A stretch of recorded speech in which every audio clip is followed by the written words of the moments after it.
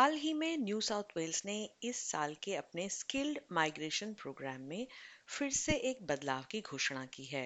और एसबीएस हिंदी ने सुमन दुआ, जो एक माइग्रेशन एक्सपर्ट हैं, उनसे इस विषय में बातचीत की है। सुनिए उन्होंने क्या कहा। जी Natasha ji, so it's a very good news बहुत सारे एप्लीकेंट्स के लिए जो भी न्यू साउथ वेल्स में है। तो start of the financial year पे उन्होंने कुछ रिक्वायरमेंट्स रखी थी कि हमें इतने पॉइंट्स चाहिए, लाइक, और काफी हाई पॉइंट्स की रिक्वायरमेंट थी, और इतने सालों का वर्क एक्सपीरियंस चाहिए। तो मोस्ट ऑक्यूपेशंस में उनकी हाई पॉइंट्स और वर्क एक्सपीरियंस रिक्वायरमेंट थी, unless like you are a nurse और समथिंग, उसमें थोड़े पॉइंट्स रिक्वायरमेंट और वर्क एक्सपीरियंस कम था। जी। बट अभी क्या हुआ है कि last Thursday there was a big round of 189 जिसमें applicants even with 65 points for some of the occupations they got invited. So obviously most of these applicants were in New South Wales also. So New South Wales को पता है कि they have lost lot of these applicants who were sitting at high points because they have been invited for 189 already.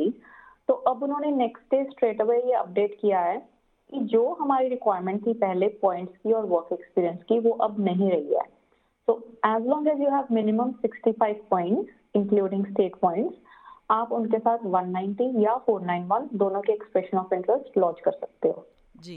देखो, occupation तो काफी हैं उनकी, और सभी ऑक्यूपेशन पे उन्होंने बोला है कि हमें, मतलब, वो पब्लिश जो रिक्वायरमेंट पहले थी हमने वेव ऑफ कर दी है। बट अगेन इट्स नॉट कि जिनके पास 65 पॉइंट्स हैं सबको ही इनवाइट आ जाएगा। Again they have to see कि कितने पॉइंट्स पे उनके पास ईओआईज हैं। जैसे हर ऑक्यूपेशन का कुछ कोटा होता है, जी। तो उस हिसाब से they will pick the EOIs. But अगर ऑलरेडी, जैसे कोई कंपेटिटिव ऑक्यूपेशन है, जैसे आप अकाउंटेंट्स को ही ले लो फॉर एग्जांपल, अगर 80 पे ही उनका कोटा फिनिश हो जाता है कि 80 पॉइंट्स पे they have finished all the seats that they had for accountants, तो ऑब्वियसली 80 पॉइंट्स से अंडर वालों को तो इनवाइट नहीं आएगा।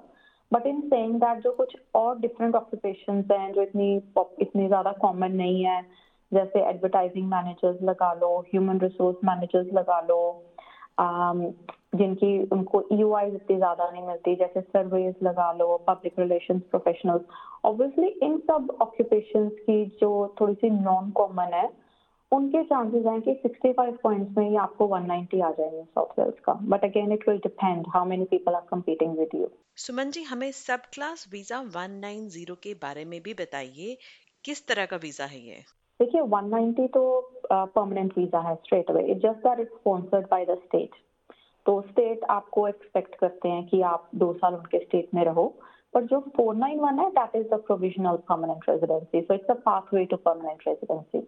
सुमन जी, इस वीजा के लिए ऑनशोर और ऑफशोर एप्लीकेंट्स क्या दोनों ही अप्लाई कर सकते हैं?